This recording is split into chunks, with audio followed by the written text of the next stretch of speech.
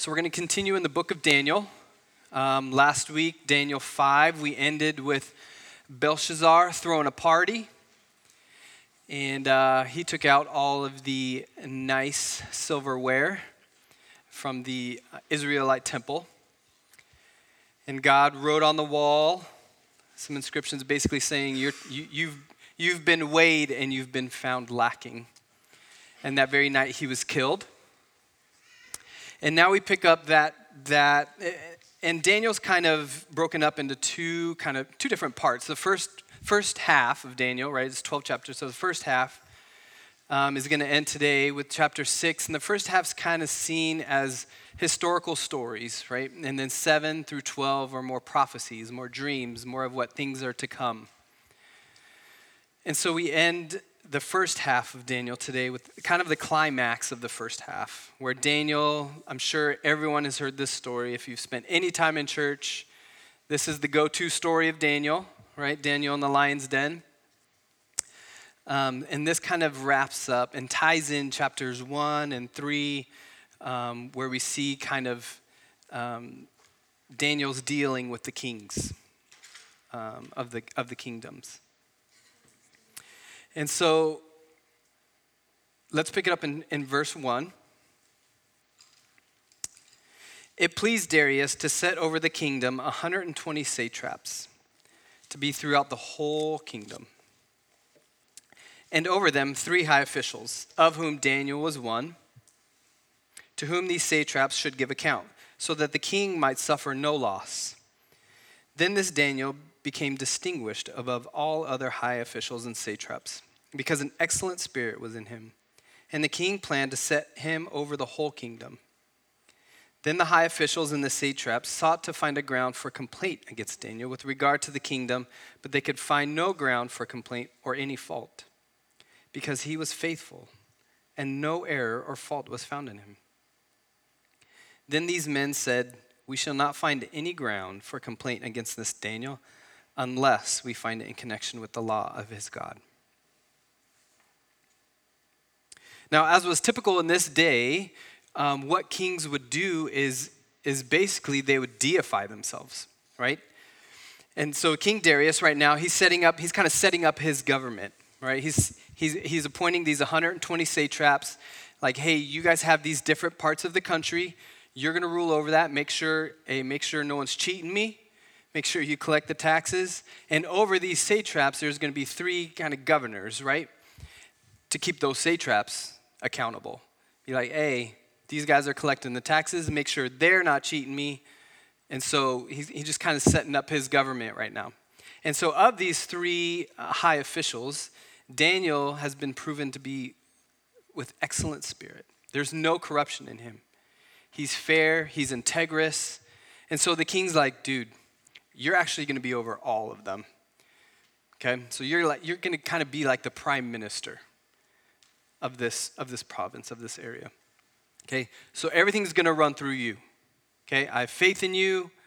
You have integrity. Maybe the king has heard stories of Daniel, because what's different about Daniel 6 and what's different about Daniel and King Darius is the relationship there hasn't been born out of Daniel giving the king something or providing the king something or interpreting something for the king, right? Whereas with Nebuchadnezzar and Belshazzar, Daniel was called in because the king had a need, right?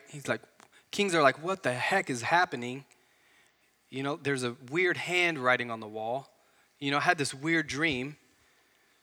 What the heck is happening? And so Daniel was kind of brought up to the king like, hey, this dude has the gift of interpreting dreams. This dude has the gift of interpretation. Maybe he can help you out. Whereas with King Darius, this relationship seems to be born out of just Daniel's character, who Daniel is. Maybe he's heard stories of what Daniel has done, and so he's like, hey, yeah, dude, I've heard stories about you, bro. Like, are those really true? Did you really do those? If so, like, maybe come be one of my high officials, you know? But this relationship is different with King Darius. Daniel hasn't provided, as far as we know, Daniel hasn't provided or done anything for the king other than been a great leader. And so there's something a little different here. Darius seems to have a personal relationship with Daniel.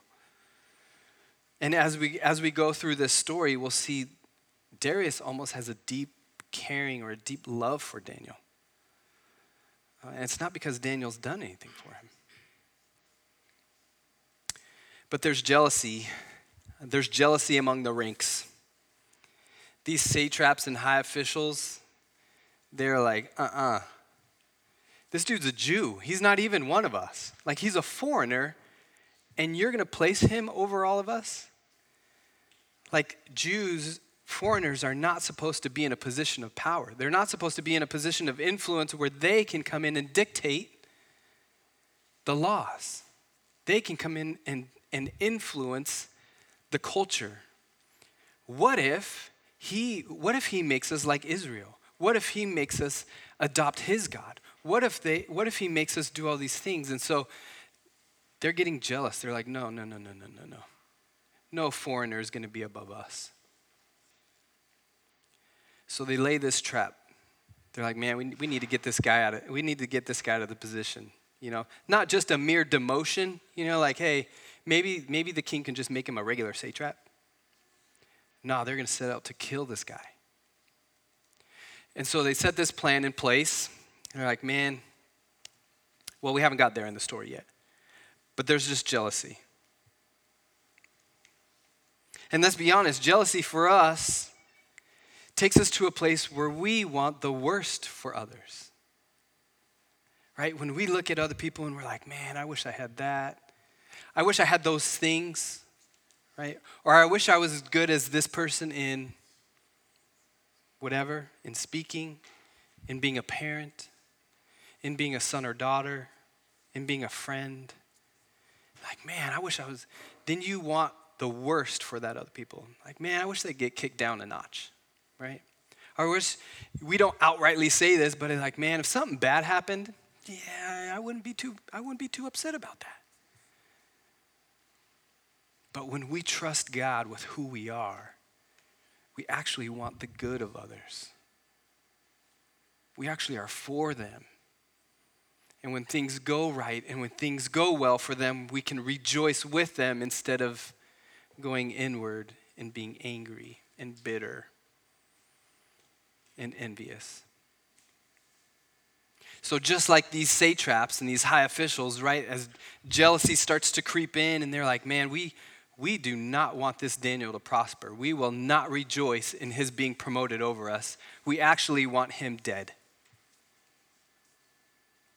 So they set out to make this plan. Verse 6, then these high officials and satraps came by agreement to the king and said to him, O King Darius, live forever, which was a normal kingly greeting. All the high officials of the kingdom, the prefects and the satraps, the counselors and the governors are agreed that the king should establish an ordinance and enforce an injunction that whoever makes petition or whoever prays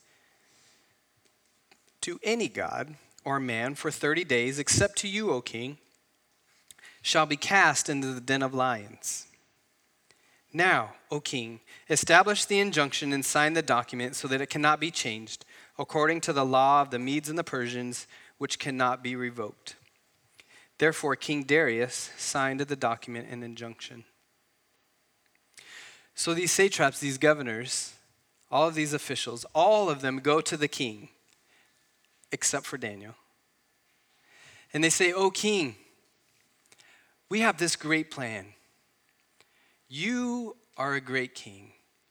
May you be worshiped. May you make a law that nobody can pray to any other god except for you or any other man. And if they do, they get thrown into the lion's den. So if they don't worship you and only you, O king, they will die. We will execute them, basically. Now, this was not abnormal in that period, in that time, in that place for kings to deify themselves, right? Because if the people saw the king, if the people saw the ruler as a deity or a god or a man to be worshipped, then it was a lot easier for them to get the people to do what they wanted to do. It was easier for them to govern. It was easier for them to rule. It was easier for them to make laws because I am a deity. I'm worthy to be worshiped. Who are you to question me? And so this wasn't abnormal. This wasn't like a, hey, King Darius, total shot in the dark out of left field. Why don't you make yourself a god? And anybody that doesn't worship you will feed them to the lions. To where King Darius would have been like, what? What? Where did you guys come up with that? No, it was normal. It was normal.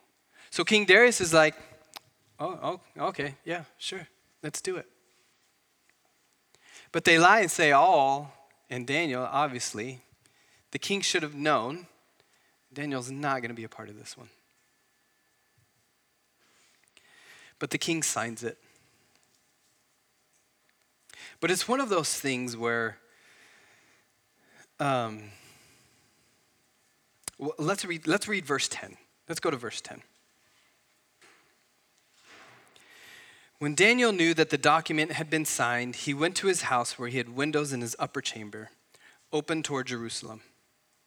He got down on his knees 3 times a day and prayed and gave thanks before his God, as he had done previously. So the first thing Daniel, as soon as he hears, hey, the king just established a new law, no one's allowed to worship any god, right? Any of their polytheistic gods. You're not allowed to worship any of them or pray to any of them except for King Darius. The first thing Daniel does is, cool.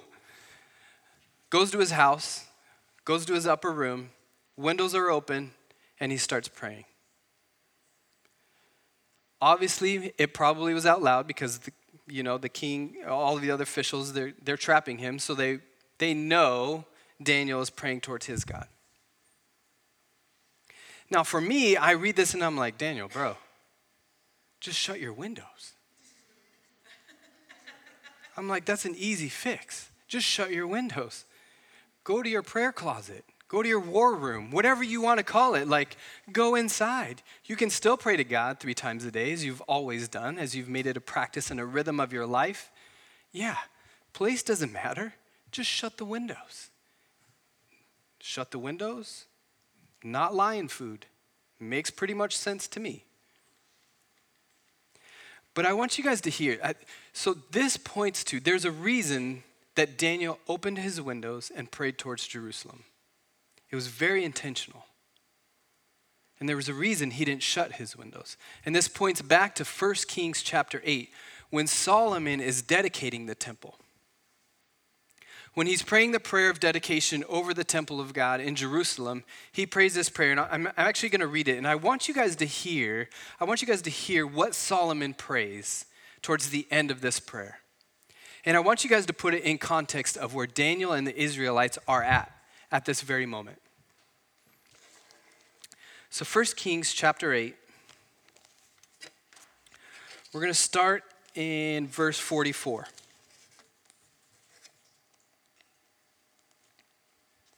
Actually, 46. We're going to start in 46. If they sin against you, for there is no one who does not sin, and you are angry with them and give them to an enemy, so that they are carried away captive to the land of the enemy, far off or near, yet if they turn their heart in the land to which they have been carried captive, and repent and plead with you in the land of their captors, saying, we have sinned and have acted perversely and wickedly, if they repent with all their heart and with all their soul in the land of their enemies who carried them captive and pray to you toward their land, which you gave to their fathers, the city you have chosen, and the house that I have built for your name, then hear in heaven your dwelling place, their prayer and their plea, and maintain their cause. And forgive your people who have sinned against you and all their transgressions that they have committed against you. And grant them compassion in the sight of those who carried them captive, that they may have compassion on them. For they are your people and your heritage, which you brought out of Egypt, from the midst of the iron furnace. Let your eyes be open to the plea of your servant and to the plea of your people Israel, giving ear to them whenever they call to you. For you separated them from among the peoples of the earth to be your heritage, as you declared through Moses your servant, when you brought your fathers out of Egypt, O Lord God.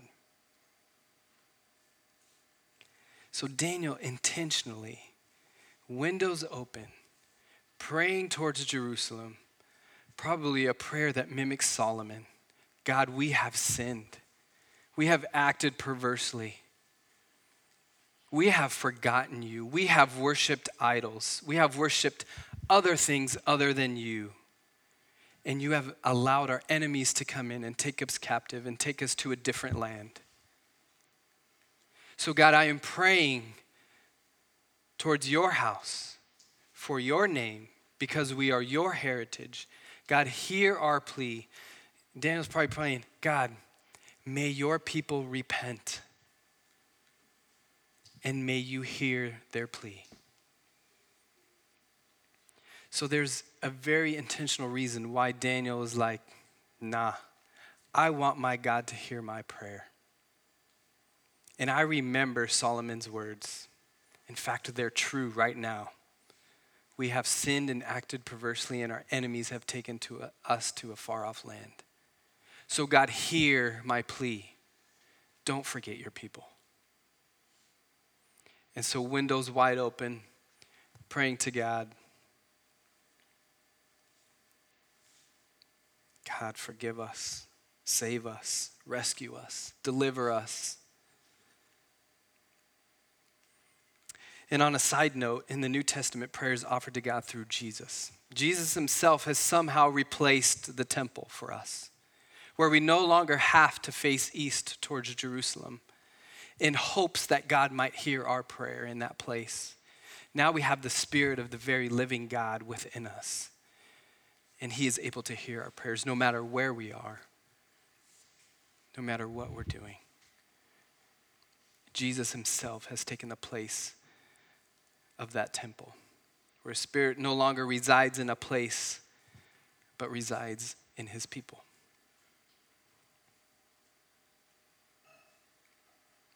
Verse 11, then these men came by agreement and found Daniel. Man, we caught him. Got him. We got him. Then they came near and said before the king concerning the injunction, O king, did you not sign an injunction that anyone who makes petition to any god or man within 30 days except to you, O king, shall be cast into the den of lions? And the king answered and said, the thing stands fast according to the laws of Medes and Persians, which cannot be revoked. Then they answered and said before the king, Daniel, who is one of the exiles from Judah, pays no attention to you, O king, or the injunction, but makes his petition 3 times a day. Then the king, when he heard these words, was much distressed and set his mind to deliver Daniel. And he labored till the sun went down to rescue him. And then these men came by agreement to the king and said to the king, know, O king, that it is the law of the Medes and Persians that no injunction or ordinance that the king establishes can be changed. Just a reminder, king, you can plan all you want, you can try all you want to try and save this Daniel, but you know as well as we do, once you sign a law, once you sign an injunction, according to the law of the Medes and Persians, you can't change it.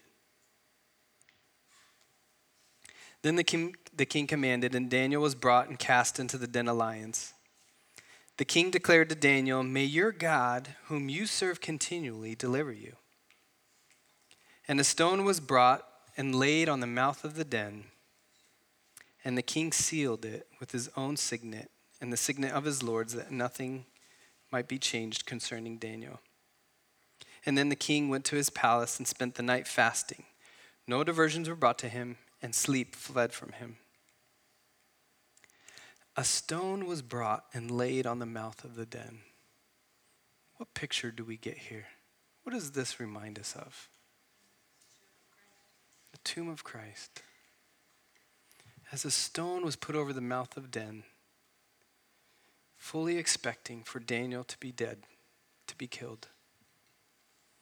King puts his signet ring in there, as also did some of the other lords, so that they knew if the stone was moved at all, they would know.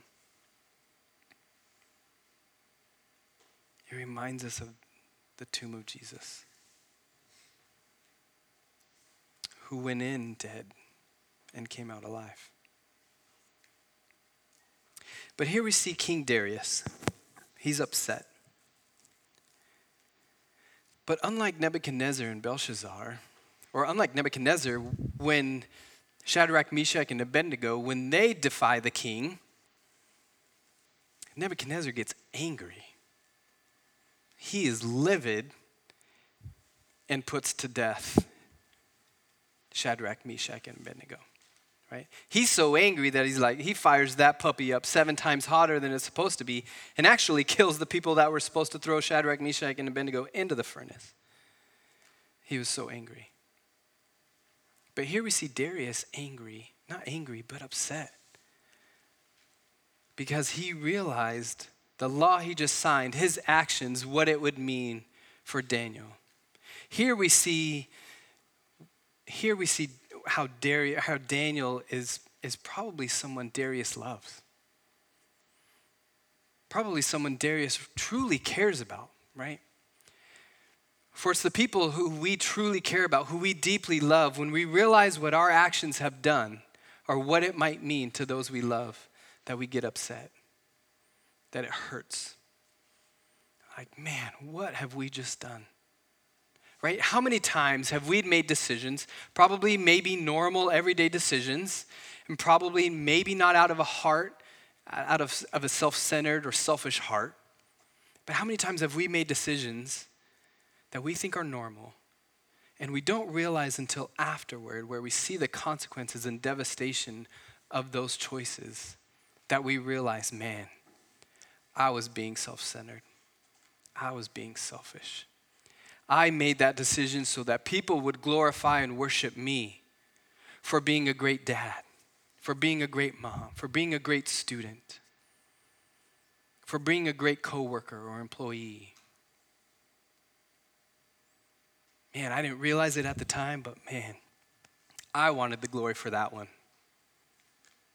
And it's not until we see the hurt that it might cause somebody else that we're like, man, I wish I could redo that. And so Darius tries. He spends the night fasting and pleading, maybe even praying to this God that he knows, Daniel, this God that you continually serve, may he deliver you. I can't do anything now. I no longer have the power to save you. Only your God whom you serve can save you now. So Daniel, I'm going to stay up. I'm going to fast. And that God that you pray to 3 times a day, man, maybe I'll send up a prayer to him that you might be delivered because I deeply care for you.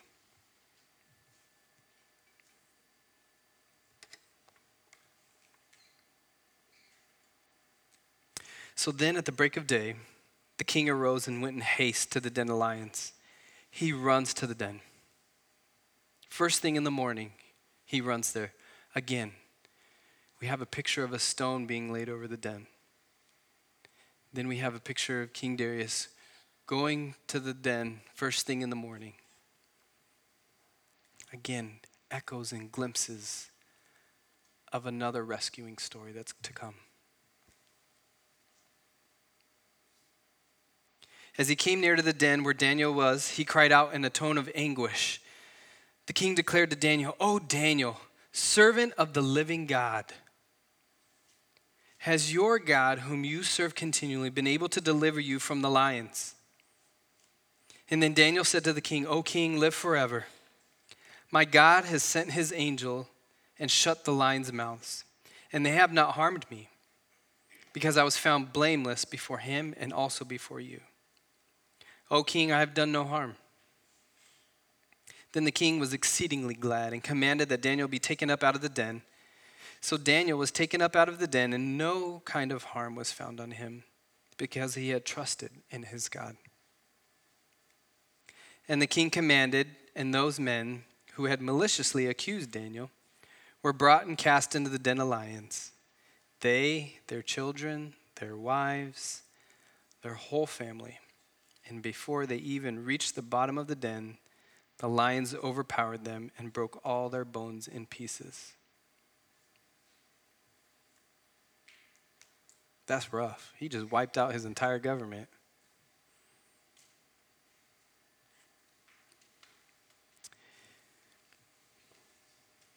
Guys, growing up in church, I've probably heard this Daniel in the Lion's Den story. I mean, I was raised in church, probably no less than 50 times. Probably a lot more than that, but I don't want to seem too outrageous, so I'll just say at least 50 times I've heard this story, right? And probably out of 49 out of 50, actually probably 50 out of 50, this is the main focus of this story, right? We end at Daniel's faith. We end at Daniel's trust in God. And I remember as a kid praying, God, help me to have that much faith. That's awesome. I wish I had that much faith.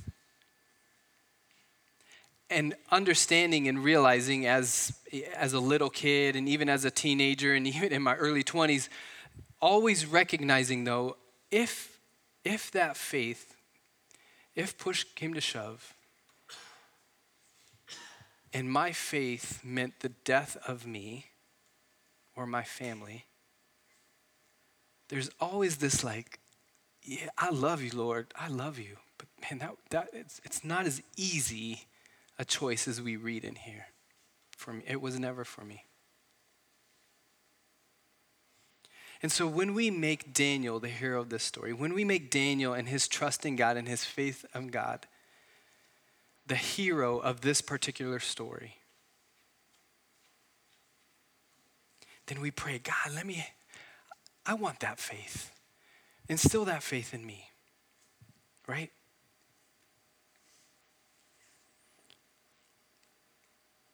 But we can easily turn this faith into a human effort to try and muster up enough faith so that no harm will come to us, so that God will find us worthy enough to be saved from whatever we're going through.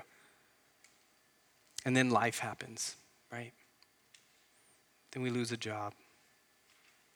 Someone we love is diagnosed with something. Maybe we're diagnosed with something. Someone suddenly passes away that we truly love. And if we make Daniel's faith the main point of this story, all of a sudden these feelings of guilt start to creep in. Man, maybe I didn't have enough faith. Maybe God didn't maybe I've sinned some way and God's not finding me worthy enough to save me or to save my family from this.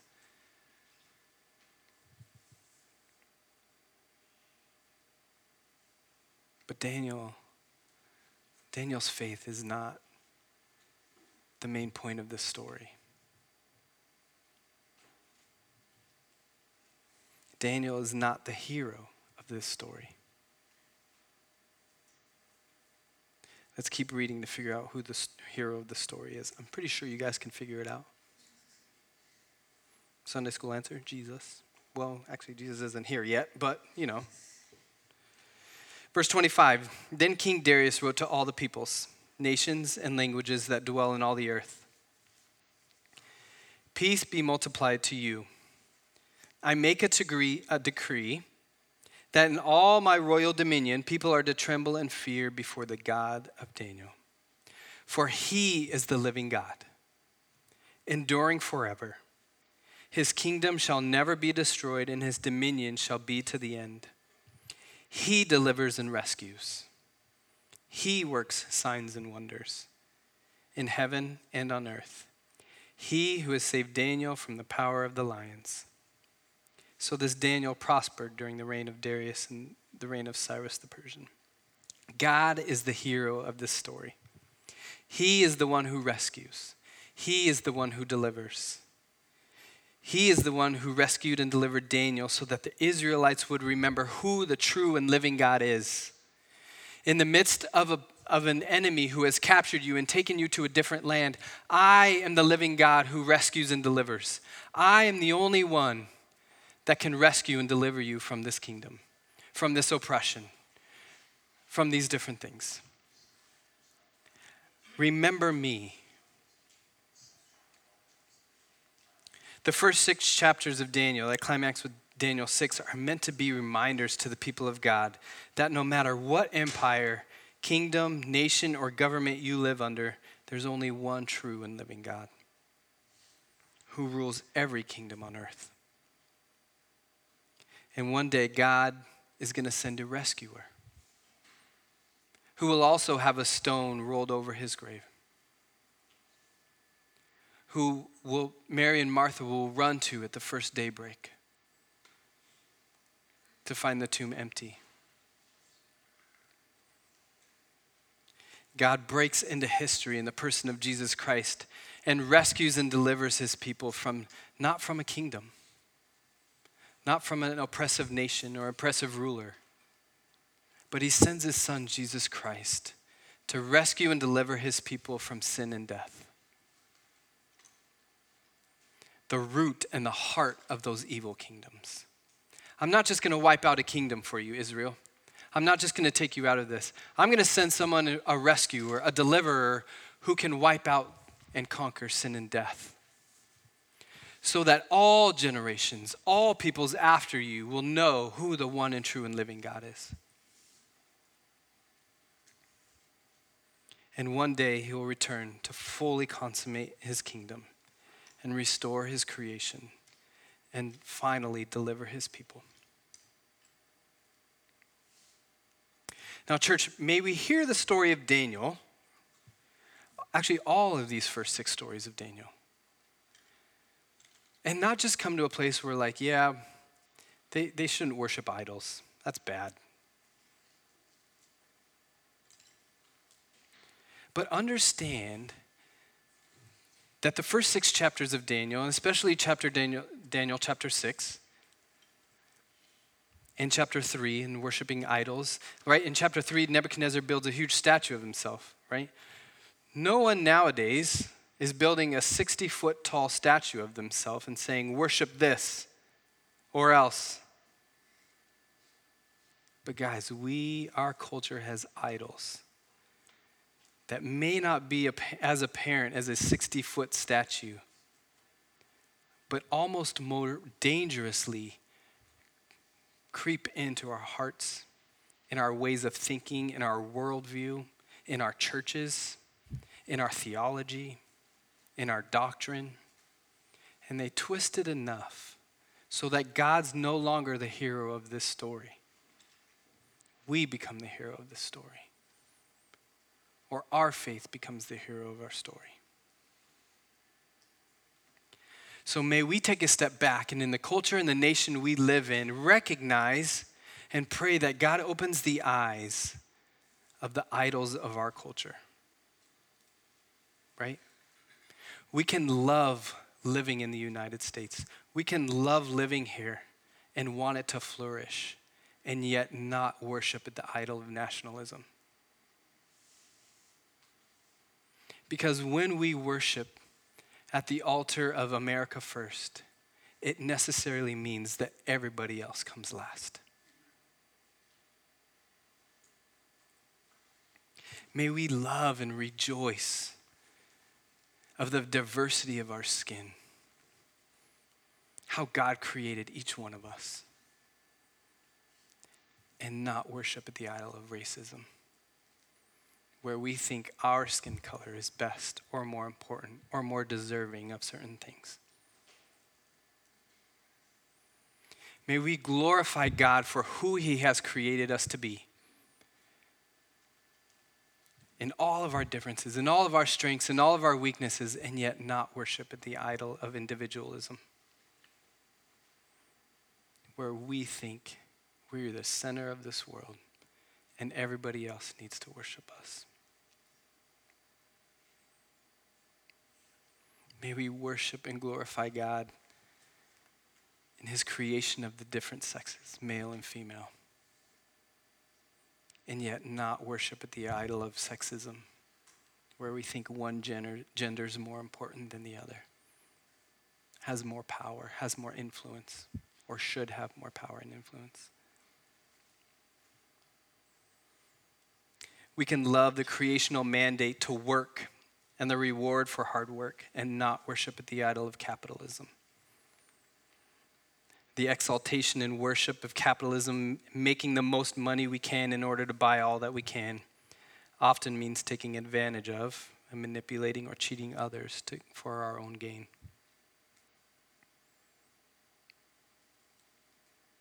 We can love the things that God blesses us with, that he brings into our lives, and not worship at the idol of consumerism, where nothing is ever enough, and we always want more, and we always want better. May we be content with what we have. Guys, we have idols. They're not 60-foot statues, but they're isms. And if we're not careful, these isms will slowly start to creep in, and God no longer becomes the hero of our story.